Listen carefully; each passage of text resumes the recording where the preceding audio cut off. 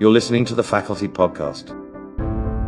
In this interview, Robert Williams discusses how art and philosophy contribute to a deeper cultural understanding of the nuclear.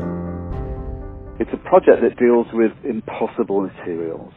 We came together to explore, if you like, three things within our region. This is the North Lancashire and Cumbria region. The first was the energy coast. There are two nuclear power facilities on that coast. There's Sellafield, which of course is Britain's first nuclear power station, and Heysham reactor A and B. It's also the site of a huge array of renewable energies in the form of giant wind farms just off the coast.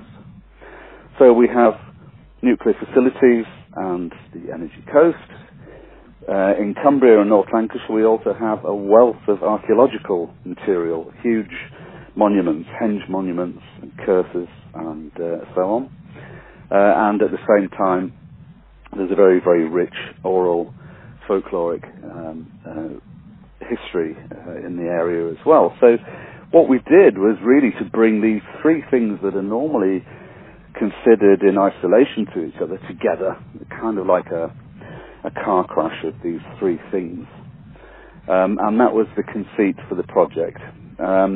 This involved a number of field visits, collecting the research material, interviewing people and visiting the sites. And then we also managed to take a kind of a tourist around these sites. But the tourist was the figure of the atomic priest.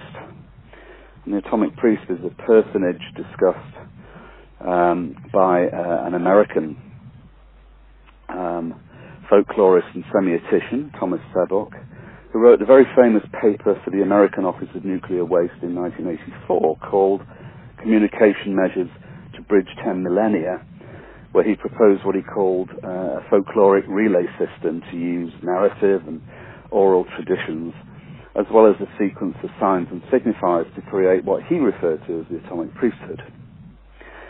So the atomic priest was invoked in our project to test some of Sabock's strategies for the marking and preservation of nuclear sites and geologic repositories. And as I say, we took our atomic priest around these archaeological monuments of the region as a sort of magical alchemic tourist, which in himself was adding to the repository of hermetic nuclear knowledge that informed the work as a whole. Now, the background to this is what the nuclear industry call RK&M. That's records, knowledge, and memory of buried nuclear sites. So the idea is to make very long-term, deep-time nuclear repositories for waste material, and therefore, in some way or other, to make it safe for future generations. So our project was all about this idea of deep-time preservation of knowledge, how that would be transmitted, and in that way, it informed our inclusion in Ellie Carpenter's Nuclear Culture Sourcebook, where we joined a whole number of other artists who are working on very similar themes. The joy of working within a fine art or an art context is this notion of divergent thinking. We can think things and enact things that people within their strict disciplines can't. So here I am as an artist engaging with folklore, for example. I'm not a folklorist. I'm simply an artist using folklore as a method and a strategy within a practice to talk about other things. So, in a sense, this ability to cross boundaries, the ability to perhaps say things that would embarrass or in some way affect somebody's reputation within a strict discipline, gives me license really to question and prod and poke around other areas where they might not be able to go. It's also changing the kind of discourses that go on. So it shifts it from being essentialist or instrumentalized into one that might be speculative or considered of other matters on a much broader front. So in many respects, an artist engaging with these subjects or these themes can provide that entirely new view that might be closed down or locked out for people already within that field.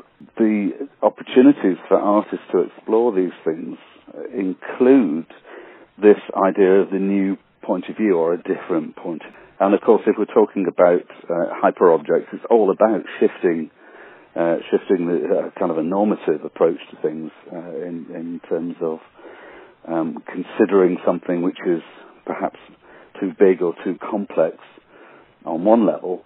If you shift your point of view, then actually you can appreciate it on another level entirely. So that's another opportunity, I suppose, for including artists within those debates and discourses. In terms of the Anthropocene, well, it's kind of similar. The moment you shift your point of view from looking at things entirely from a human point of view to considering things from the perspective perhaps of non-human beings, animals and so on, or even other materials like geology or planetary systems, then what I'm saying there is that the speculations that you can engage in mean that you can shift that perspective quite considerably. And I think that's incredibly valuable within the current discussions of the Anthropocene and, of course, of Tim Morton's ideas of hyperobjects and so on.